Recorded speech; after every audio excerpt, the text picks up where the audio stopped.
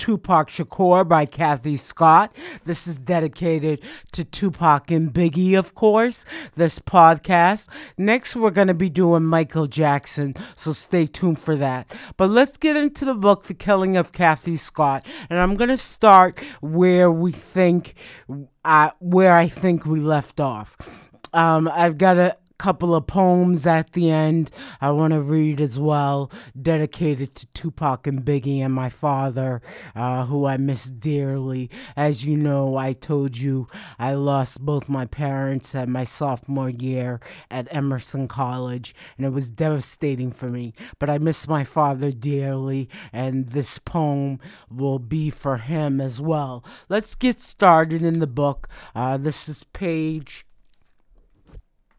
152, and it's chapter Gangsta Rap and the Record Companies. Hip-hop music is really a reaction to the failures and the fallacies of the so-called civil rights movement. A lot of these people say we can vote now, we can sit in the bus in the restaurant, and we don't own the bus, we don't own the restaurant. So we say F it. That's why you see a lot of the people, white or black, frustrated. White kids are alienated too. They identify with rap and the hip hop culture. It is the most cutting edge, most aggressive music out there. It's very rebellious. Historically, white youth have always identified with cultures that were rebellious. Tupac, to me, like Kurt Cobain, the grunge rocker who committed suicide, represented the bleak outlook on life that this generation, our generation, feels. I definitely understand why all these records are being sold. It's like the 60s, except there's no political movement. It's like an anarchy. A bunch of young people, black, white, straight, gay. It's like an individual revolt. I think Pac, more so than anybody, represented that individual revolt. Look at him. On one hand, Tupac was the superstar, but on the other hand, he was another young black man in jail.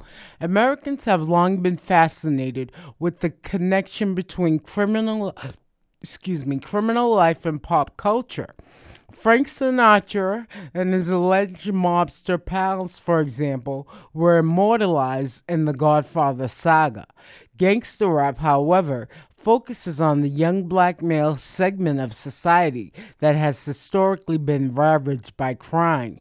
Gangsta rap has been described as a form of release for those living in the ghetto, imprisoned in their own culture. Still, it's mostly the young white people from the suburbs who buy this music. Beneath all the ethnic specificity, these rappers are really imitating the lifestyle of white gangsters, the Reverend Jesse Jackson said after Tupac and Biggie were killed. They have chosen white role models. On the other hand, according to Las Vegas police, rappers and gangs aren't organized enough to imitate the real mob. Gangs are considered disorganized, organized crime, Sergeant Kevin Manning said. The mafia has a hierarchy. It's very organized. Everybody knows who reports to whom. It's not that way with gangs.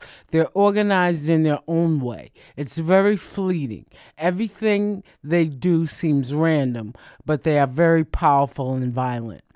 Metro Sergeant Bill Keaton, who worked for 11 years in Metro's organized crime unit, says that the violence rap singers bring with them from the streets is a cultural thing.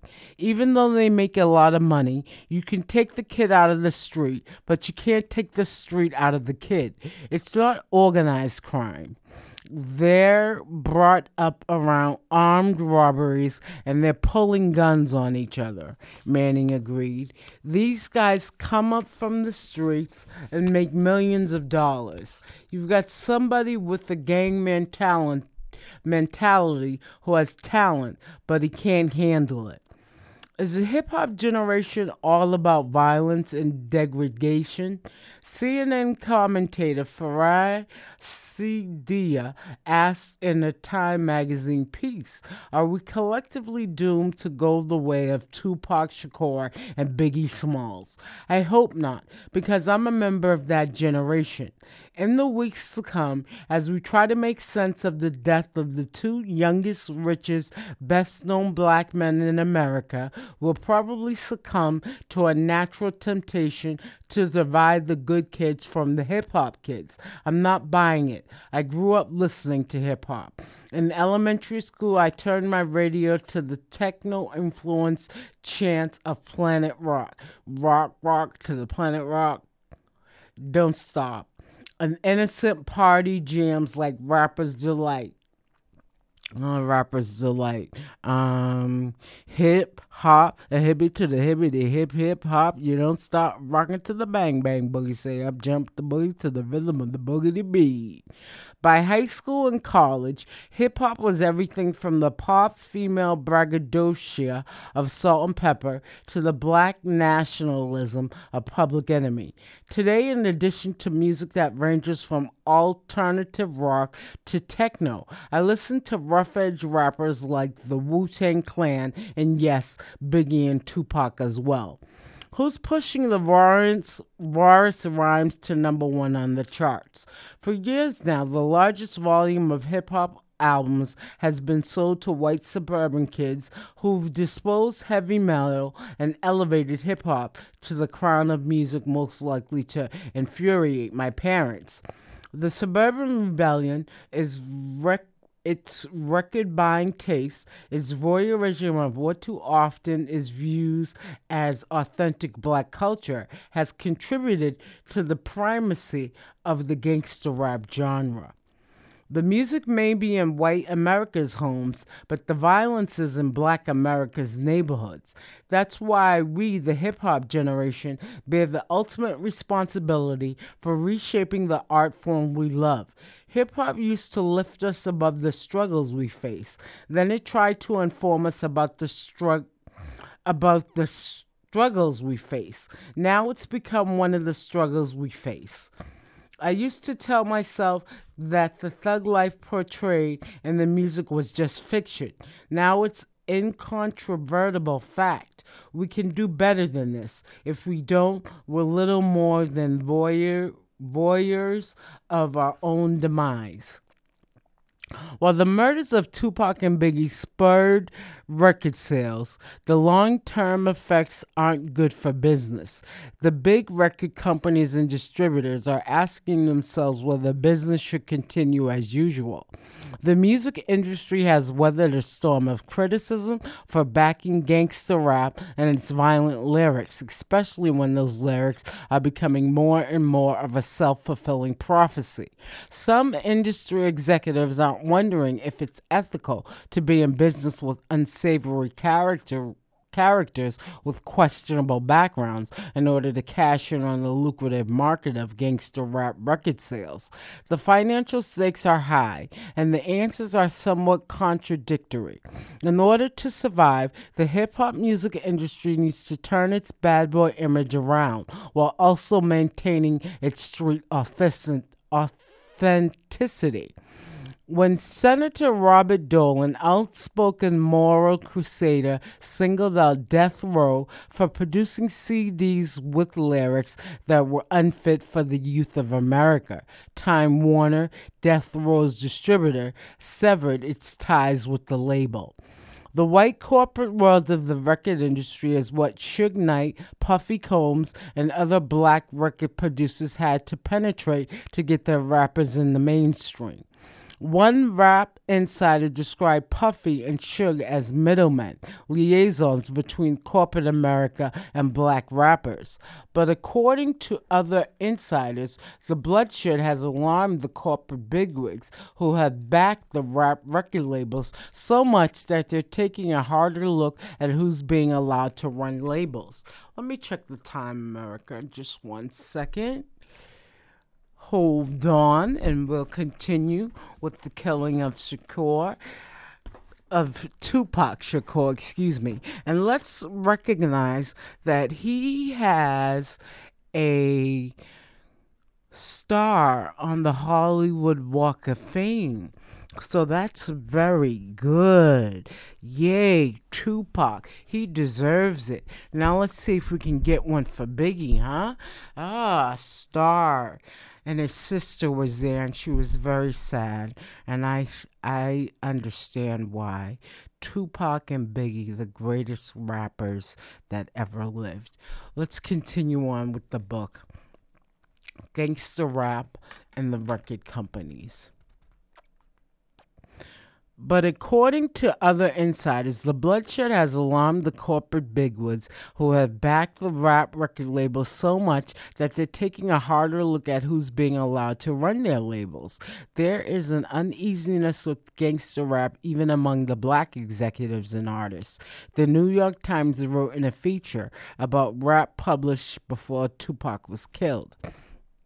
The sentiment has been enhanced by the recent escalation in violence. On the heels of the murders of Tupac Shakur and Biggie Smalls, some prominent industry executives are privately questioning whether greed is blinding record companies to the increasing body count now attributed to gangster rap. A decision to tone down the music would be a major one, with enormous financial ramifications. It could mean less money for the companies, but it could also translate to saving lives. The beat could go on, but a little softer. Death Row and Suge Knight have lost Tupac Shakur. Bad Boy and Puffy Combs have lost Biggie Smalls. The future is uncertain for the heads of the two top rap labels. Suge is in prison. Puffy is free but frightened. As the Death Row battleship sinks into an ocean of bad publicity and management, some of its stalwarts seem to have seen the writing on the wall and are abandoning ship. In 1996, before Tupac was killed, Dr. Dre split acrimoniously with Death Row, telling the Hollywood Reporter only days before Shakur's shooting, "Gangster rap is definitely a thing of the past. I've just moved on."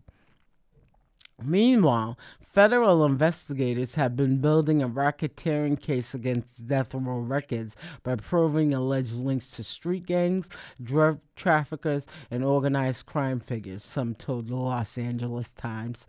Investigators believe Death Row may have been bankrolled by the notorious Blood Street Gang and East Coast organized crime figures.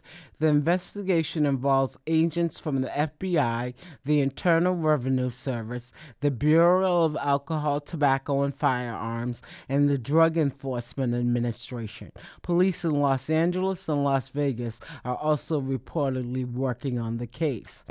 So why haven't we found their killers? According to the Los Angeles Times, federal investigators are determining if members of the Bloods committed crimes while on Death Row's payroll and whether Death Row was launched with drug money or other illegal funds. Suge's association with convicted drug kingpins Michael Harry O'Harris and Ricardo Crockett, both of whom are now in prison, is also being looked at by federal agents. Suge says he knew the men, but did not take money from them to launch his company. The feds believe Harris may have helped bankroll Death Row. And because Harris is serving time for, among other things, a drug conviction, they believe drug money may have been used.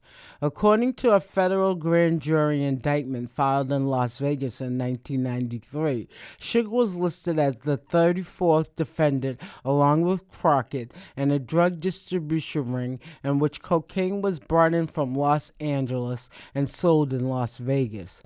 The indictment alleged that Crockett ran the operation, selling the cocaine to his sub-distributors for further sale in the Las Vegas area between July 1992 and May 1993.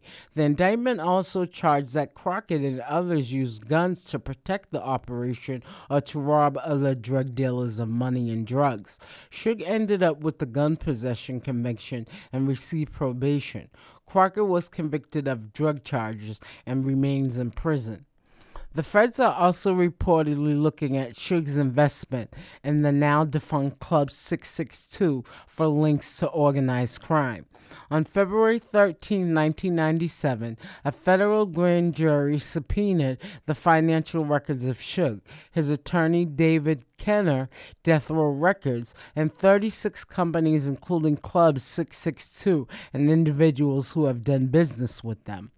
One of Suge's many lawyers is John Spilotro, attorney of record for the 1987 attempted murder charge in Las Vegas. He's the son of the late Chicago mobster Anthony "Tony the Ant" Spilotro, said to be an enforcer and the muscle behind the mob in Las Vegas in the 1970s. Suge vehemently denied the federal allegations of ties to organized crime from LA County Jail, where he was incarcerated at the time, claiming he was being targeted because of his race. "This is the most outrageous story I have ever heard," he told the LA Times. "A black brother from Compton creates a company that helps people in the ghetto. So what does the government do? They try to bring him down." Suge's attorney, David Kenner, also strongly denied allegations of mob ties to the New York Genovese family, telling reporters, "Suge wouldn't know a member of the Genovese crime family if he tripped over him."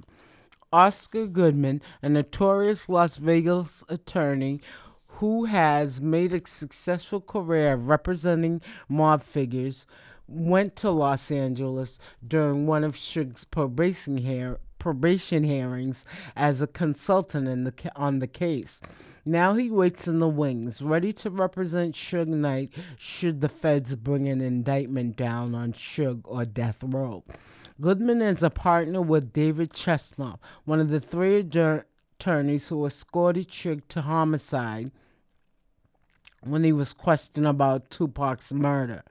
"I went down to Los Angeles as a consultant on Suge's revocation case," Goodman said. "I went down there for one court proceeding and counseled with the lawyers who actually made the presentation. The judge, Superior Court Judge Stephen Kazulager, in my opinion, went through the charade of pretending to afford Knight due process and gave the decision. The presentation by defense attorneys couldn't have been better. They walked beautifully through their presentation to the judge. They shouldn't have wasted their time and effort. The judge, I think, enjoyed the media attention, and it was a foregone decision. It was a done deal. Before they even made their presentation, the judge's mind was already made up. The decision was made, and the judgment typed up.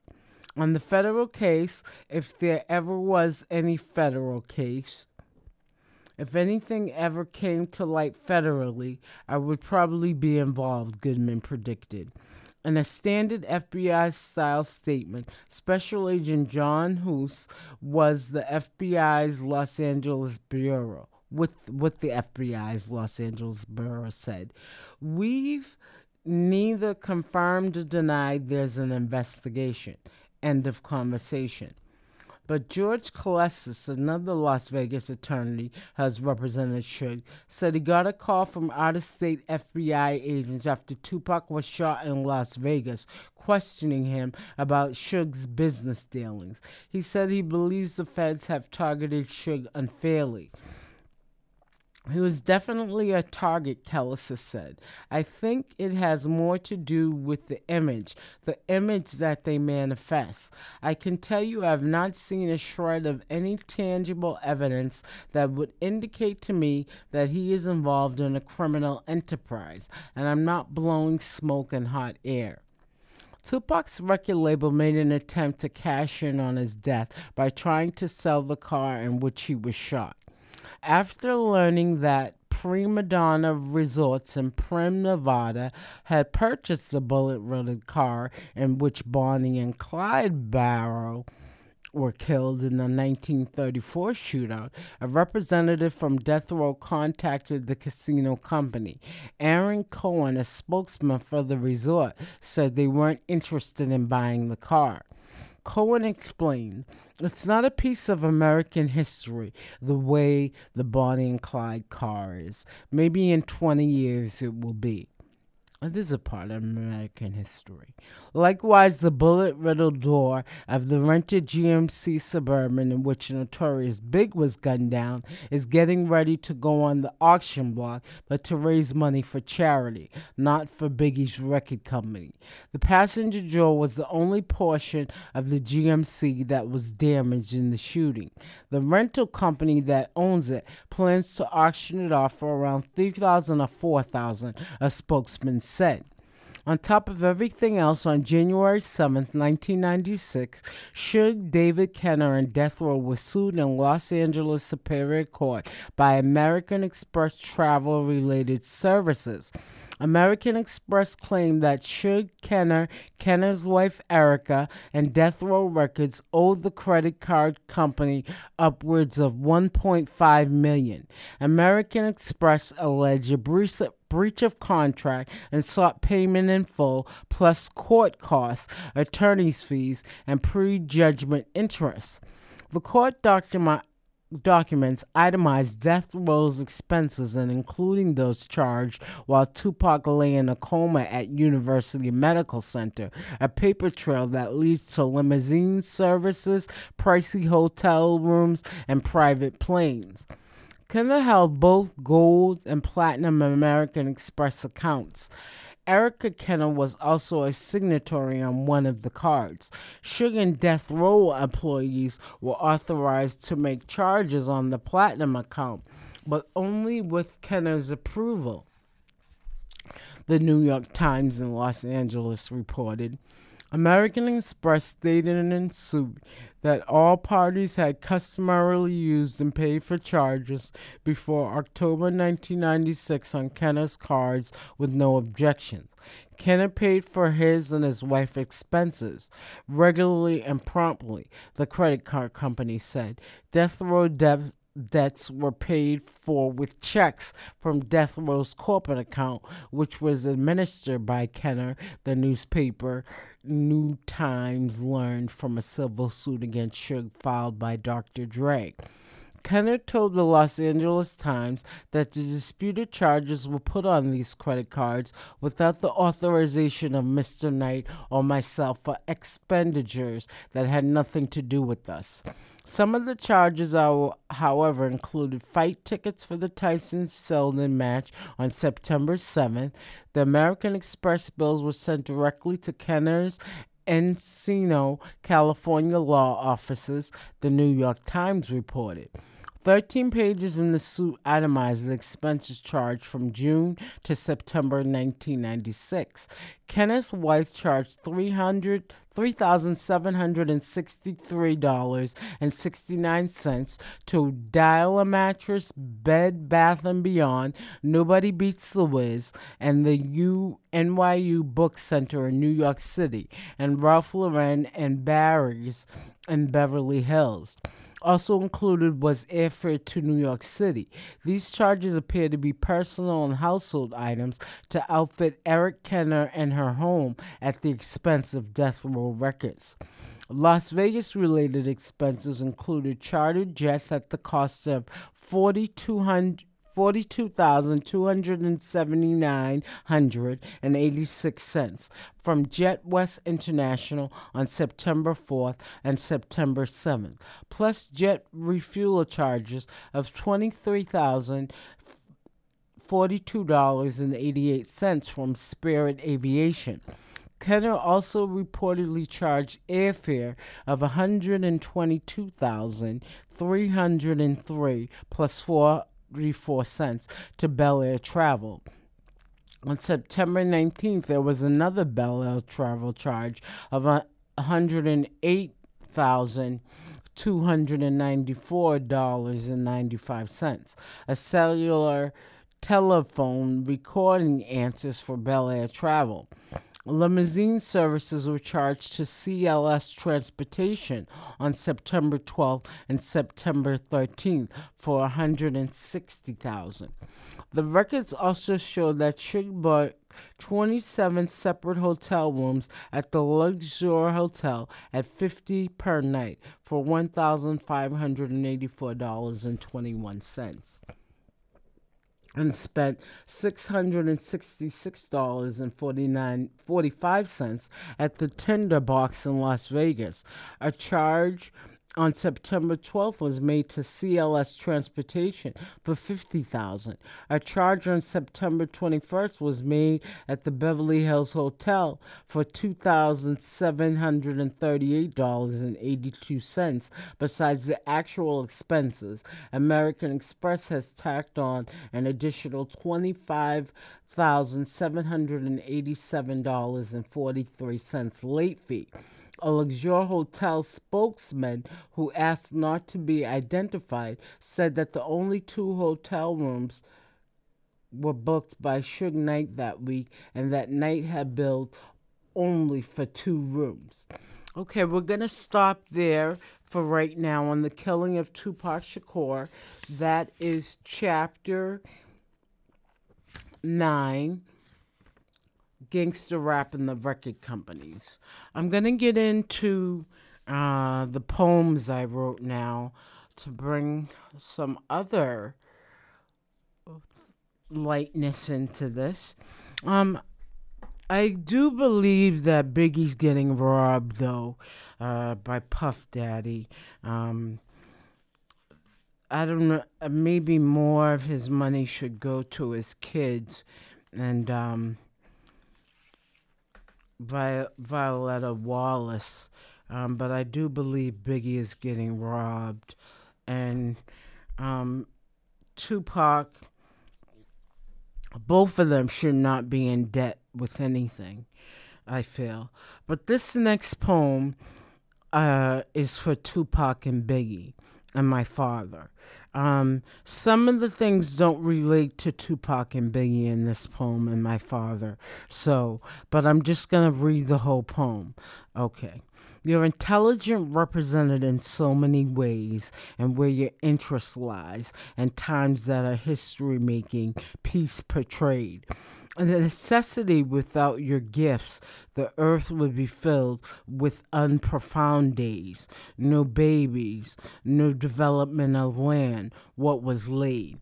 Your strength personified through my eyes that makes you want to see mine. Your power can't be matched by another. Failing so deep from hurt and pain makes it hard for you to trust your lover. Actions from the past got you thinking, I don't need you, but the love you give me cannot be replaced by no one but you. Please trust me, no excuse what you put me through. It's about the love we once felt for each other. There's no substitute, no equal to you. Eyes of a tiger or Black Panther, build of a lion, your style as colorful as an African dancer. Your preparation of it has clothing companies everywhere, from Kanai, Fubu, Fat Farm to rappers in their gear. Data, you're supreme. You're the foundation of our home, the backbone. I'll never let you go. Without you, there's no me. It's that simple. And first and foremost, I think you're beautiful. From skin to muscle tone, can't leave it alone. Your creativity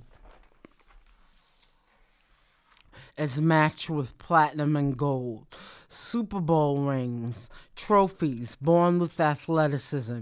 You're just gold, adored by all who know that one of your most treasured gifts is being natural.